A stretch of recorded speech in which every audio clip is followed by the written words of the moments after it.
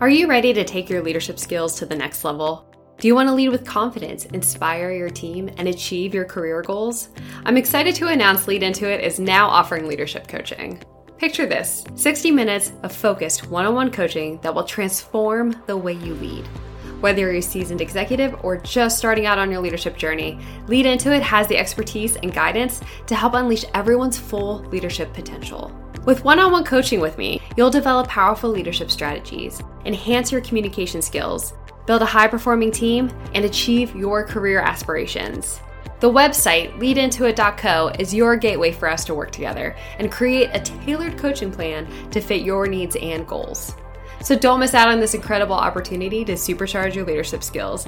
Visit leadintoit.co, that's leadintoit.co today. You're listening to episode 36 of the Lead Into It podcast. I'm Sarah Greco, and I have over 10 years of experience in various roles and industries. During this time, I learned just how crucial leadership is as both an employee and a leader myself. This has led me on a mission to inspire and provide resources for those who have a desire to be a leader in both their career and their lives. The Lead Into It podcast is designed to help you learn how to be a leader with advice, tools, tips, and inspiration from people with all different types of backgrounds. Let's get started.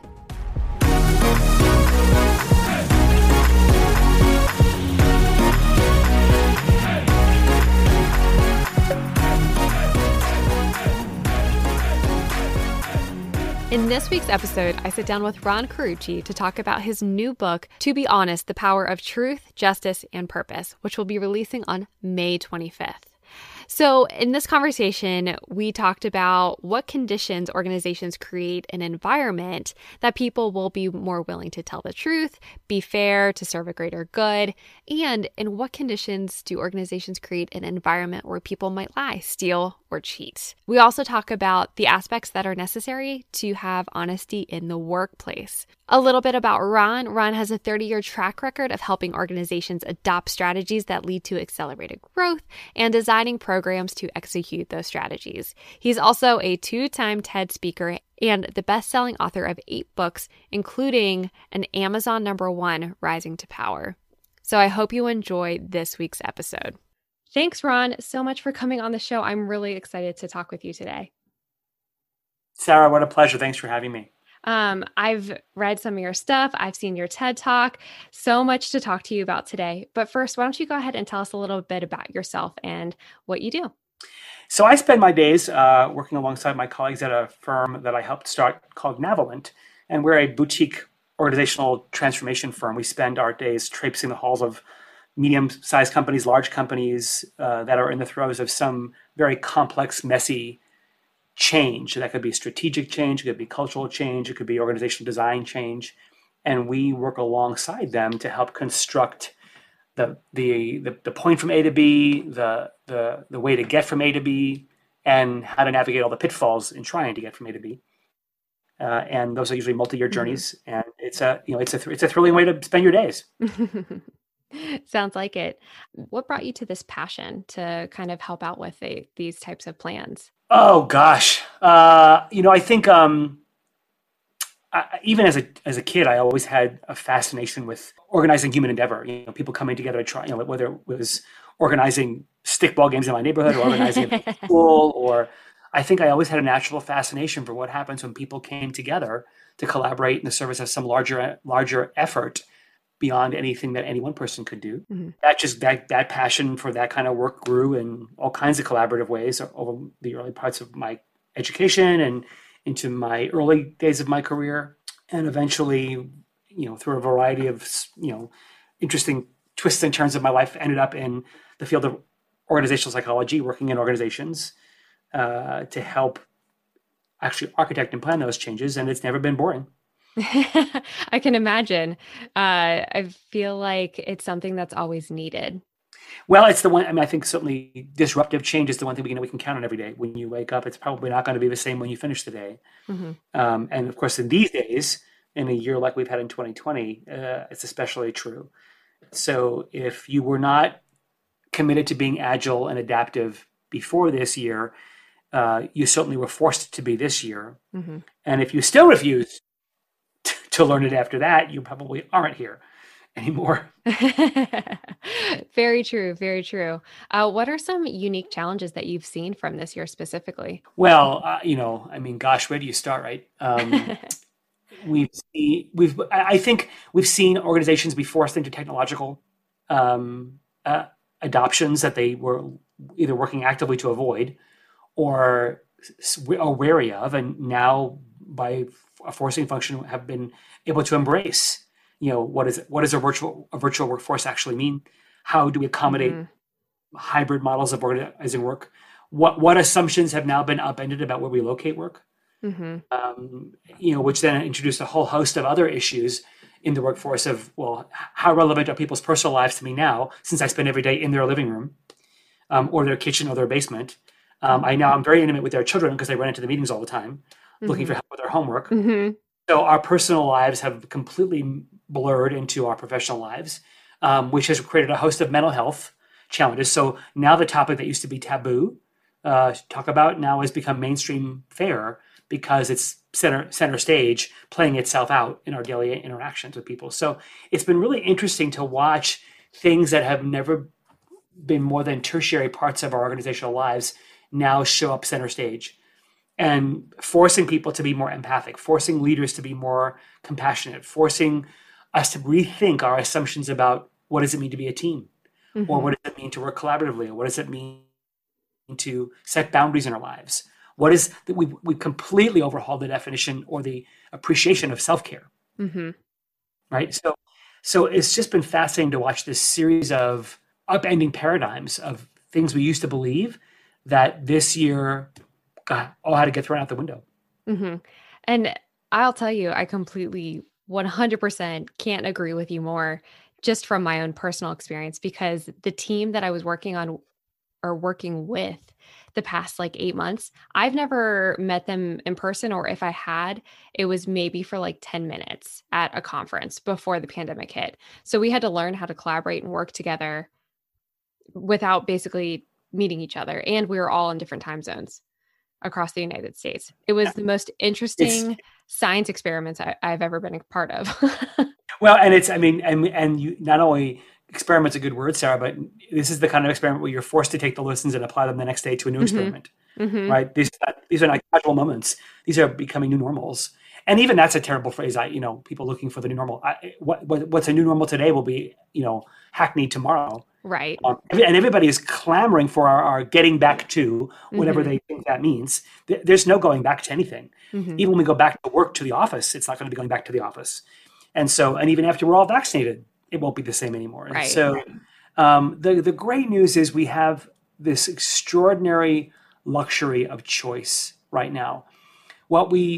Despite the tragedies of this past year, scientifically or from the disease issues, from politically, socially, the social unrest we've faced, despite those tragedies, we did see many humans step up to new Hmm. levels of compassion and generosity, to levels of empathy we've never had to demonstrate before, to levels of ingenuity, from really fun and creative zany Zoom musical videos created from all over the country to our scientific community collaborating across the world to get a vaccine in under a year.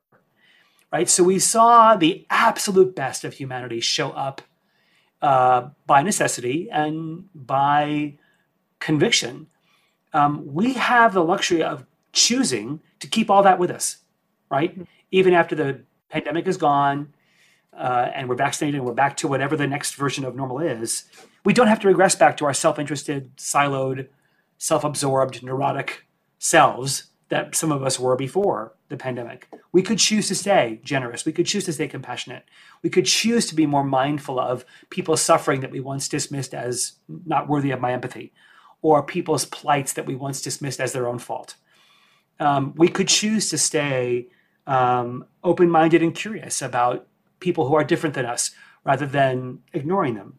So my hope going into 2021 is that we choose to take that choice with us and make a shared commitment to stay this better version of ourselves that we've discovered, that we painfully were forced into, and decide we don't have to go back to being the lesser versions of ourselves just because the pandemic is gone. Mm-hmm. Yes. And it's funny how I was just going on a walk with my family just before this interview. And I was like, it's so interesting how much I've slowed down, but how much I appreciate this time. I mean, I miss traveling. I miss like going to different parts of the world and seeing my friends across the country. But I think looking back on this time, I'll take it as I slowed down. I got to spend time with my family and I really got a chance to appreciate this time to reflect and see what I can improve on and where my focuses were before versus now, and which ones do I want to keep. So it's a great reflection time. Completely agree with you. And that's a choice, right? We don't, human beings don't learn from experience Mm-hmm. because otherwise, why would we be so many dumb experiences, right? We learn from the analysis of experience. So the only way we're going to intentionally take with us the ground we gained as humanity in the last year is if we reflect and make the Mm-hmm. choice to do so. Yes. And speaking of analysis, I think that leads us to our main topic for the interview today, which is a book that you have coming out soon called To Be Honest. I read a little bit about what you sent and it sounds awesome. Do you want to go into a little bit of background about that first? Yeah, sure. So I began the research for this book maybe 3+ years ago, following on the heels of the research for our last book, which was called Rising to Power. It was about leaders and their ascent to bigger jobs. And we took the application of artificial intelligence and IBM Watson to study this large database of interviews we have as a firm to see what it would teach us. And at that point, our data was 2,700 interviews strong. And it taught us a ton about why it is so many leaders, when they elevate, they fail, and how to succeed when elevating. So fast forward 5 years now, at 15 years, we have maybe over 3,200 interviews in that database. And we thought, let's go back. So last time we isolated for individual behavior. Let's look at the system. Let's look at the organization as a construct and see what it is we might learn about how it behaves and what it might tell us. But this time we decided to sort of not go the academic route of giving the artificial intelligence a hypothesis or a set of constructs and variables to say, compare these things. We said, well, if the technology is really intelligent, let's have it tell us what we should be asking it. Mm-hmm. So we went in with a much wider lens on the data to see what drill sites it might come back with. And one of the drill sites was on the issue of honesty and truth-telling in organizations. Under what conditions do organizations create environments in which people will tell the truth, be fair, and serve a greater good? And under what conditions do organizations create the conditions in which people will lie, cheat, and serve their own interests first? So we were astounded by that. We could learn that. So we sent the technology back in to drill deeper to find out, okay, what are they? If we can predict what these conditions are, could we prevent Wells Fargo's? Could we prevent Volkswagen's? Could we replicate the marvelous ingenuity of organizations that are doing it right, that are living purposefully, that are behaving with integrity even when it's hard, that are creating environments of equity and justice? And so we did. And it was thrilling to see that, in fact, there are predictable factors and choices that organizations make that will determine whether or not people will tell you the truth, tell you what you want to hear, or tell you a lie, whether they'll behave fairly and thoughtfully to their colleagues or behave in ways that undermine their colleagues, and whether they'll serve a greater purpose or they'll serve their own interests. Mm-hmm, mm-hmm. And so that's what the book is about. That's awesome. Tell me a little bit about this artificial intelligence technology that you have. So it just goes through the data and found the replicating themes. So IBM Watson, it's we obviously hired the scientists to do it. It's way above my pay grade. But yes, so basically it's through it basically reads the information and statistically correlates patterns and themes from qualitative to quantitative data, and it helps you build predictive models based on the behavior it's reading about in these interviews. So it had thousands and thousands and thousands of comments and expressions of thought and ideas and frustrations from thousands and thousands of people.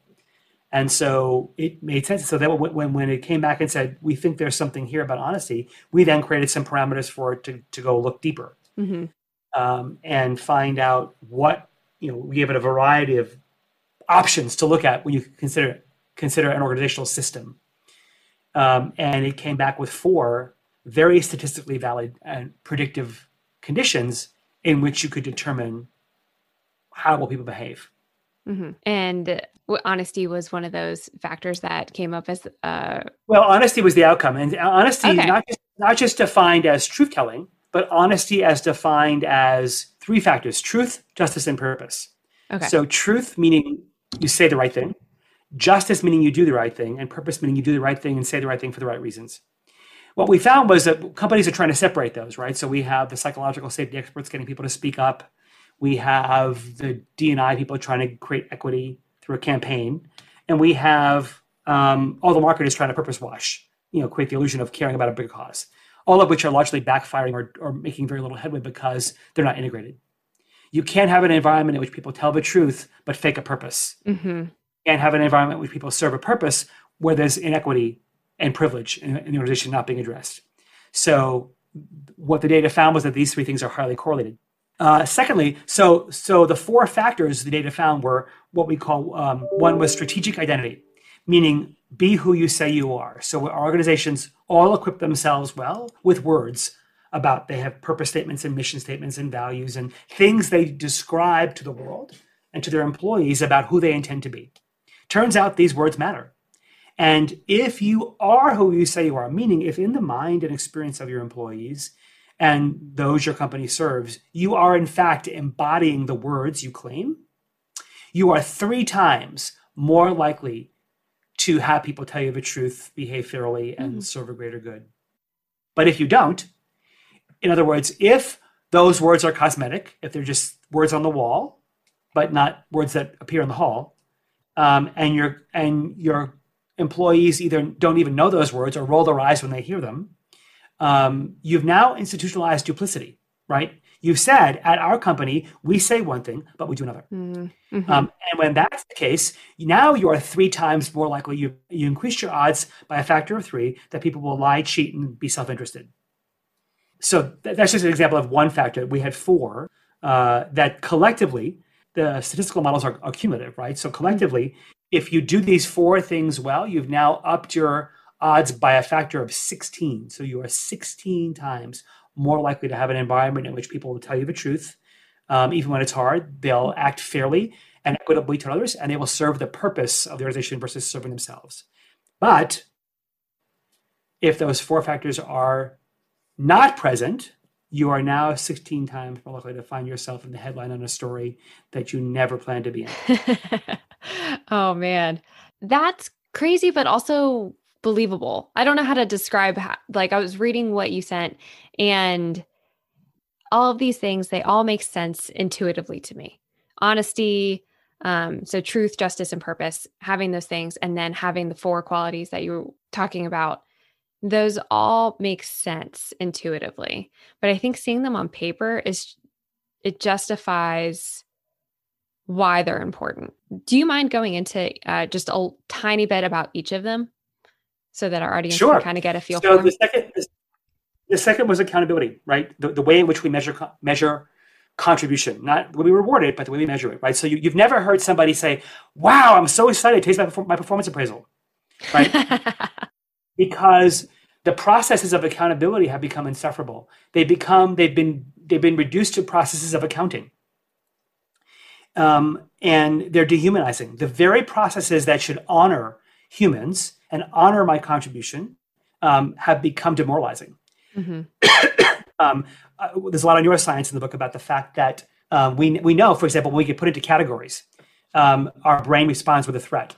Categorical thinking makes us feel invisible and unsafe. So when all of the sum total of your work gets reduced to you're a 3, I actually literally had a client in one of my coaching sessions with an executive open it with his veins in his neck were red as he said to me, "She gave me a 3. I've always been a 4. So why am I a 3? Just because she's got a quota. a fours, and I get, what? Who got the fours? Like this irrational sense and loss of objectivity about himself. So the informal process is you rarely hear somebody say, wow, today's my monthly check with my boss. Can't wait, because I know I'm going to leave and feel really respected. Right? That's not how it goes. So our accountability systems are such that we've separated the contribution from the contributor. Now, in the industrial era, when work was about repeatability and standardization, and we were all producing the same body of work and the same widgets, it made sense to separate the human from the work. But today, most of our workforce's remit is their ideas, their ingenuity, their creativity, their analysis, their critical thinking, their radical ideas. Today, the contribution of the contributor are more fused than ever. You can't say it's not personal. When I evaluate the work, I am by default evaluating the worker, which means how I honor the work also is how I honor the worker. How I dishonor the work means I'm dishonoring the worker. So leaders have to understand that the intimate relationship they have with their people, when they talk about contribution, they've got to take into account that to the person on the other side of the table, what they did is a reflection of who they are. When that's in place, you are 4 times more likely to have people tell you the truth, behave fairly, and serve the greater good. Third was governance, transparency. So if the way in which you construct decisions, if the meetings in which people go into are honest and open exchanges of information, healthy places of dissent, and transparent places of decision-making from which I can walk out confident and clear on what I'm supposed to do, you're now 3.5 times more likely to have people serve greater good, behave fairly, and tell you the truth. But if those environments are places where it's orchestrated theater, where it's a ruse, where the only way to get information is to go underground or in the rumor mill, or it's very clear the decision that's being presented to me was already made before everybody got in the room, and I have no place to get reliable information other than to collude or gossip, and the decision-making apparatus before me are anything but trustworthy, now you're 3.5 times more likely to have people lie, cheat, and be self-interested. And the last, probably the most surprising to us, was the issue of cross-functional relationships. So we have lots of names for this in organizations. We call them silos. We call them border wars. We call them, family feuds. Whatever the name for it, at the intersection of critical adjacent functions like sales and marketing, or supply chain and operations, or the field and headquarters, there's a rift. There's a disconnect. It could be because the metrics they're being measured on opposing things. It could be because the leaders hate each other and they're competing for the same job. It could be because the processes that are in place to connect the work don't work. Whatever the reason, when that conflict becomes intractable, in other words, there are certain tensions at the seams of an organization that are healthy. The tensions between sales and marketing can play a positive role between the time zones of today's sales and tomorrow's stories. But when those tensions become toxic or unhealthy or intractable and unresolved, you are 6 times more likely to have people lie, cheat, and be self-interested, because when you fragment the organization, you fragment the truth. So now we have dueling truths. So now my goal isn't to partner with you to create a greater good. My role is to prove you wrong. But when those seams are stitched, when those capabilities come together and form a muscle that serves the enterprise's competitive aspects. So when marketing analytics, marketing, and R&D come together and form innovation as the capability, now you're 6 times more likely to have people tell you the truth, behave fairly, and serve a greater purpose. So that's a huge factor when you think about the nature of today's work is so highly interdependent and collaborative. There's no one function or team that doesn't have to rely on some other function or team, or who doesn't have people rely on them. And yet we treat our divisional loyalties to our own tribe far more importantly than we treat the loyalties to those who depend on us. And when that happens, you break the organization and you fragment it, and you begin to contribute to the petri dish in which the unethical fungus grows. Those are so important. Again, instinctually, I could tell that all of these made sense to me, but just seeing them on paper, it really does prove that they're incredibly important to the honesty of the organization. I do want to go back to kind of seeing how employees fit into the bigger picture. So I think this is part 1. How would you recommend doing this? Because I think what happens, at least from what I've seen from my personal perspective, the lower you're in an organization, so the more tiers that there are on the lower tier that you're in, not saying it's a bad thing, you're still critical to the operation of the organization, the mission, whatever that is. How would you tell a leader that's maybe just a team lead to really see how they fit into that strategic identity of the organization as a whole, if that is so important? Because from my personal experience, I could definitely tell that it is. Because when you don't see how you fit into that, it's hard to continue your work because you're wondering what you're contributing to. So, how Right. would you help a manager kind of figure that out? So at the very simple thing, talk about it, right? So bring the mission, bring some statement of identity of your companies into the room and say, how well do we live this? Hmm. What line of sight do we have to how what we do contributes to it? Let's create that if we don't have it. How well do I, as your boss, model these values to you? Give me the truth. Do it anonymously if people want to tell you to do this. Hmm. Um, Flip the conversation. Let's pretend you don't work for this company, but let's pretend this company works for you. How is this company a platform for you living out your purpose in the world? How does you sitting at that desk in that cubicle or at that bench or wherever you do your work, how is this a means to your end? Do you even know what that end is? Do you have a sense for why you get up in the morning besides the paycheck? So force the conversation, make it creative, make it generative, bring it into the room and spend intentional time talking about why the company claims to be there, how your work touches that purpose, how your work contributes to the organization living that mission, and make it front and center. Then allow people the space to really connect what they do to my purpose to our purpose. And some people might find that, I'm in the wrong work. Hmm. The thing that I'm really passionate about isn't my skill set, or my skill set doesn't match the thing I'm passionate about, or the thing I'm passionate about is what we do. So then you get to sort of fix that, either fix it by finding a different role or shifting some of the work on your plate to work that's more meaningful, that plays to your strengths, or go find another job. Hmm. But Yes. the conversation can only be revelatory. It can only be strengthening of the team's shared remit to the enterprise and to each other. Definitely agree. So then in part two, talking about accountability, fixing broken processes. Sometimes that's also a scary topic to bring up because sometimes folks don't want to admit that maybe a process needs to be fixed. So what would be something that a leader could do or an employee could do to bring accountability to that? Well, so let's look at the imagine the leader listening to this, Sarah, saying, Hmm. I don't own HR. I can't tell HR to fix performance. We all know the process sucks. We all hate the forms. We all hate the annual drill. None of us think it's any meaningful. Even they know it's not meaningful. What can I do? That's okay. That's not the issue. The issue is how intimate is your relationship with those you lead? When you sit and talk about performance with them, about what they contributed to, about how they're growing, about your understanding of their work, how well do they feel seen and known by you? How well do they believe you really understand what it took for them to accomplish what they did? Or when they fall short, how do you treat that failure? Do you treat it as blameworthy, or do you treat it as a learning opportunity? When they come to you for help, how does that go? Do they hide their need for help from you because they're afraid of you? So you have a lot of control over the accountability experience of your employees just in how you build a relationship with them. And here's a really simple tool. The next time somebody does something that you think was a great job, don't do the obligatory, hey, nice job, thanks so much, or high five, or something that, whenever I speak to audiences, Sarah, I ask the question, how many of you have ever received what was intended to be a compliment from your boss that Hmm. actually felt insulting? Hmm. And more than Yeah. half the room raises their Hmm. hands, right? Yeah. And when I ask why, they say he or she had no idea what they were saying, or it felt obligatory, or it felt like they just were faking it. Hmm. Next time someone completes a project or reaches a result or does something that you really value, stop and say, you know what? I'm pretty sure I don't know what it really took for you to get there. Tell me the story. How'd you do it? And ask for the story. And then listen attentively to it. Watch where they become animated.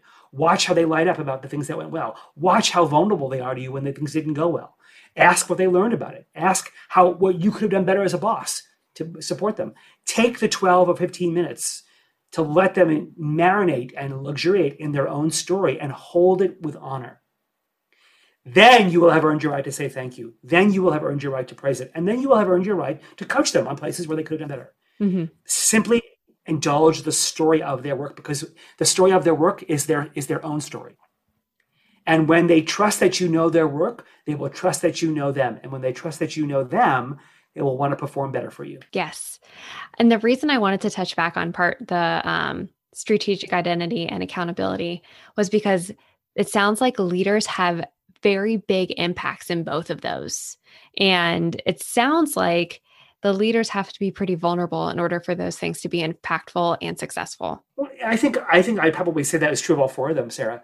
I think a leader's vulnerability in decision making is saying the words, "I don't know," or Yes. we made a mistake," or "I don't know how to make this decision," or "I don't have the right data," or I'm not going to include you in this choice. I'm making it myself, and I need you to carry it out. Or this is going to be a really unpopular choice, and it's going to be frustrating, but we need to do it. Right? Being honest about the choice making apparatus and the role people do and don't play in it is a vulnerable thing for leaders to do. Same with cross-functional relationships, right? If you know your relationship with a colleague in an adjacent space is struggling, it's like a family. When mom and dad fight, so do the kids. Mm-hmm. So if your team is struggling to deliver on the commitments to a partner or vice versa, check out your relationship with that boss, because it could be you that's causing that rift. If there are metrics that aren't aligned, if what you're being measured against opposes what a partner is being measured against, go sit with that leader and say, "Hey, how do we fix this?" Mm-hmm. Don't just let it fester as if it was, because what might be a minor annoyance to you could be a major impediment to the people that you lead. And you can't, and your ignoring of it just condones it. Yes, it's very true. I agree with you on the vulnerability. Just from reading it though, I was like, oh, that must be higher up in the organization. But what you said is totally true, because it can be more direct leaders and team leads and managers at any level. All of us have a role to play in making our environments more honest, more truthful, just, and purposeful. We can choose not to. We can say, "Well, that's not my job," or "I don't have enough clout," or "my role." We can make all kinds of justifications for why we don't, but that's what they are. We take ourselves out of the game. But the reality is, every one of us can show up at work every day and make ourselves and our environments more honest places. Yes, completely agree. Looking at purpose and strategic identity again. So you said that it's 3 times more likely that workers will withhold the truth, act unjustly, or without purpose. So my question to you is, why are purpose and honesty so connected? Well, I think, we know that more than half the workforce today lacks meaning. And we know that especially, future generations of the workforce, millennials and Gen Zers, are desperate to know they matter, are desperate to know that their work makes a difference. All human beings come hardwired with a need to know that we matter. Mm-hmm. The problem is, when that need is not met, we default to a counterfeit need, the need to look like we matter. And that's the need we end up indulging when we don't feel significant. My job now is to convince you that I'm important, that I'm smart, that I'm put together, that I know what I'm talking about, that I'm impervious. And now I have to create the illusion of significance because I don't feel genuinely significant. So now I have all this orchestrated theater of people sort of displaying these veneers of themselves rather than their authentic selves. You cannot serve an authentic purpose if you can't be your authentic self, if you're hiding. So it's dishonest to serve a purpose you don't believe in. It's dishonest to hide behind a veneer in the illusion of serving that purpose, right? So you can't have authenticity in who you are or what you're serving if they're not aligned. That makes total sense. Because I mean, you see it at work all the time. You see the people who are like standing up in front of the room and you're like, do you actually know what you're talking about? And why are we here today? But you know what? And how many times, Sarah, have you seen in that room, nobody says anything? Right. We're all exchanging our knowing glances. We're all sort of rolling our eyes at our friends, but nobody says anything in the room, right? Mm-hmm. But in the hallway or over the water cooler or over the urinal or over the coffee pot, we say it all. Can you believe that crap? And whatever. Mm-hmm. That's an environment that is clearly promoting duplicity, right? Mm-hmm. Same thing in any meeting. What about in the meeting where this is the classic, right? Where it's forecast time for next year. Everybody's up presenting their goals for the coming year. and here's what the targets we're going to hit, and nobody in the room believes it. We just came off we just came off a crappy year, so everybody knows that they're grandstanding to try and look heroic in front of the leaders. Nobody thinks for a minute these commitments are plausible. The most you might get from somebody in that conversation is, "Wow, Bill, interesting forecast." Mm-hmm.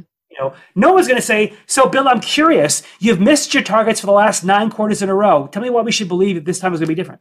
Yep. But they're all thinking it, right? What would it take for someone to find the courage to call, flag on the plane, and go, "Bill, really? One more time?"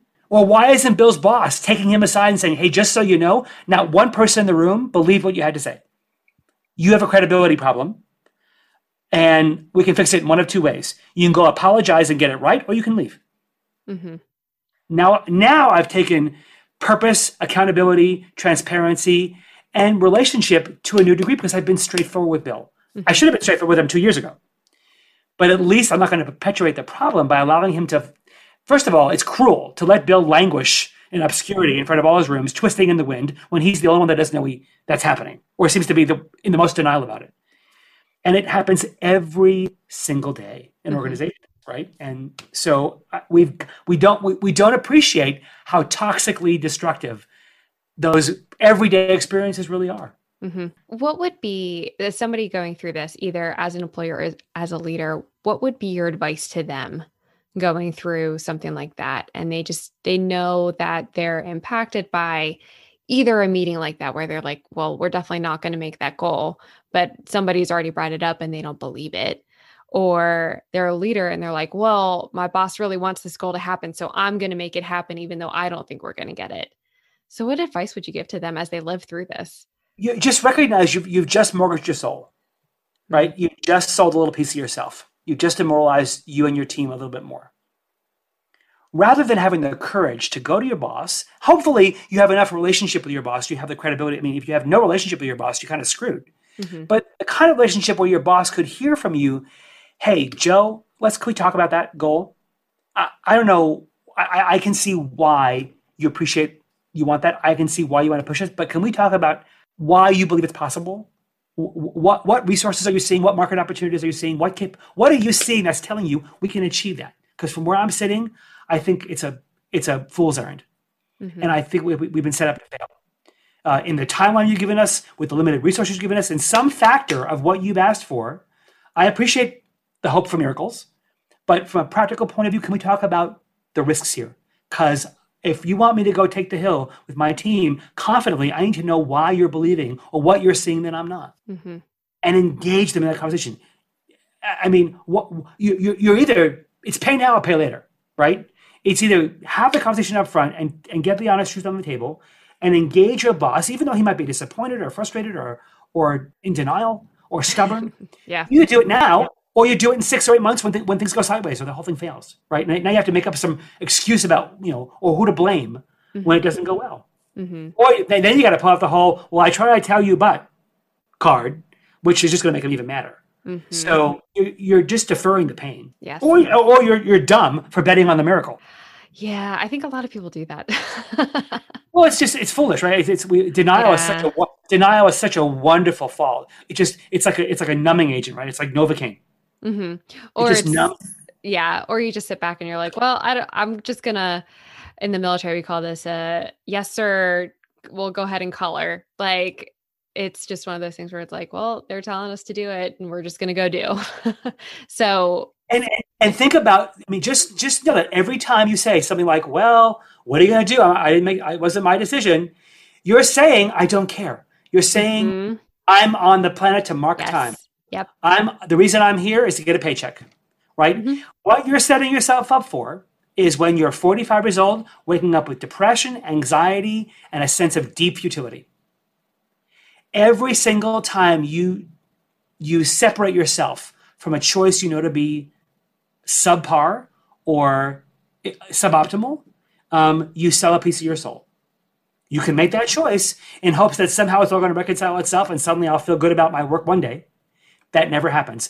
Men and women today are waking up every single day, suddenly in their 40s, suddenly in their early 50s, depressed, anxious, suicidal, futile, and uncertain about why they're even on the planet because they spent decades making choices like the one you just described. Mm-hmm. That makes a lot of sense. Was there anything else besides the unity between like organizational groups that you found surprising throughout all this studying? Well, I think it was the interesting intersections between truth, justice, and purpose, right? So we have such limited definitions of honesty as, tell the truth and don't lie.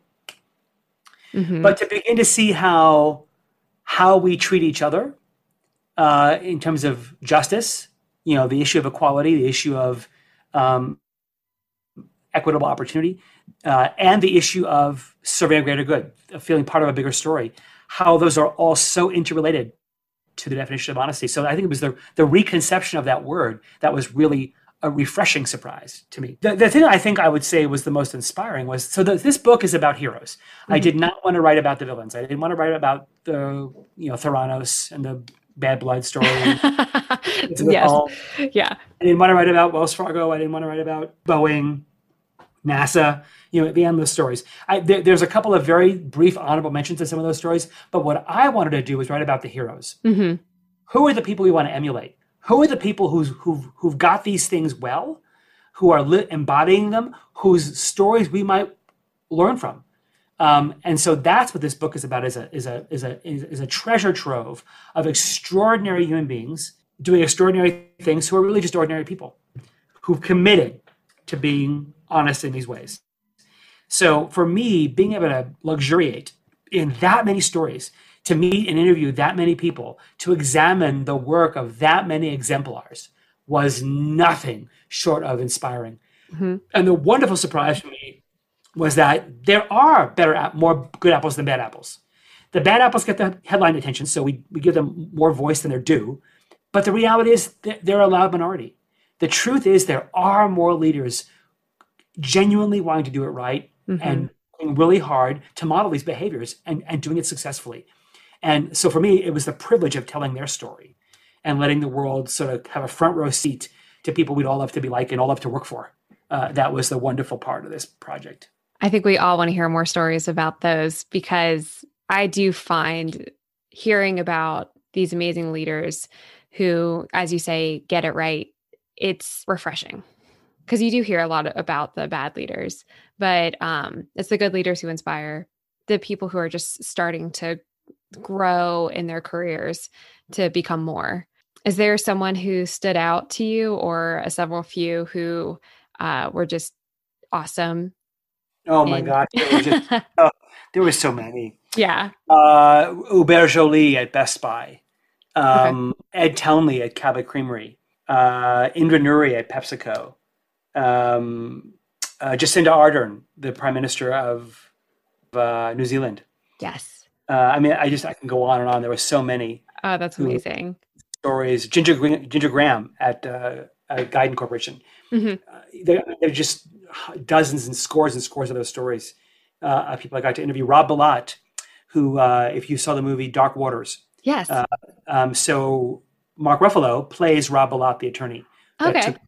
So I got to interview him and tell. Oh, that's amazing. And tell the DuPont story. In contrast to Vincent Stanley, one of the founders of Patagonia, right? So here's two companies. They're a pretty featured case in the book. Here's two companies that both learned in the 80s that their products were poisoning people. Mm-hmm. Patagonia did one thing and DuPont did another. Same choice, same opportunity, same horrible challenge. Two very different sets of choices.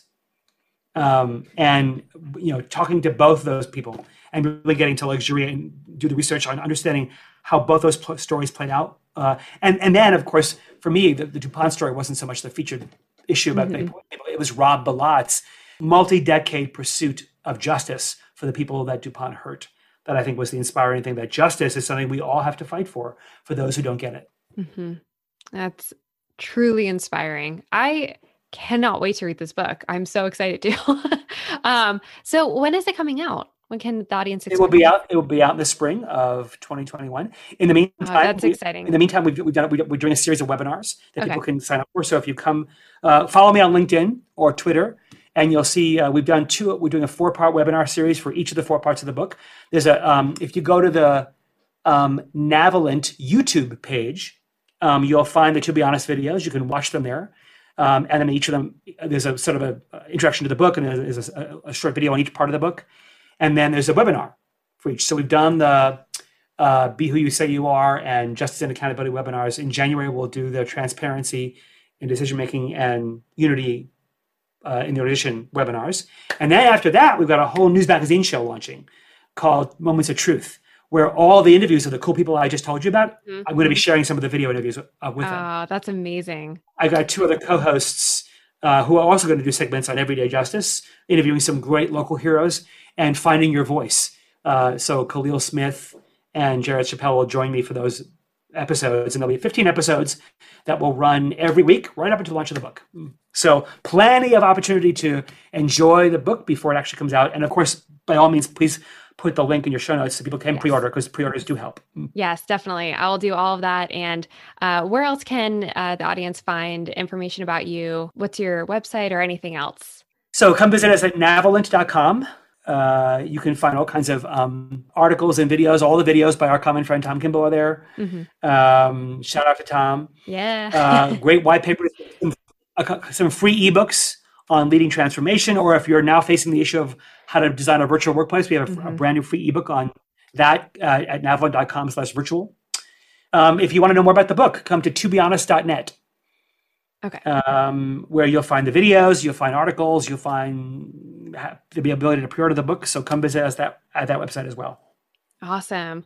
Well, thank you so much, Ron. I totally am going to nerd out on all the stuff that you just talked about, because that is like, I live for TED Talks and webinars and stuff like that. So I will be one of those people listening in until your book comes out. And thank you again for coming on the show. I really, really appreciate it. Sarah, it's a pleasure. You enjoy the rest of your day and year. Have a wonderful holiday season, and here's to a great 2021. Thanks for listening to another episode of Lead Into It. If you enjoyed this episode, it would mean a lot to me if you would leave a review on Apple Podcasts or Spotify to help future listeners. If you want to learn more about the podcast or me, go to leadintoit.co. That's leadintoit.co. Thanks again.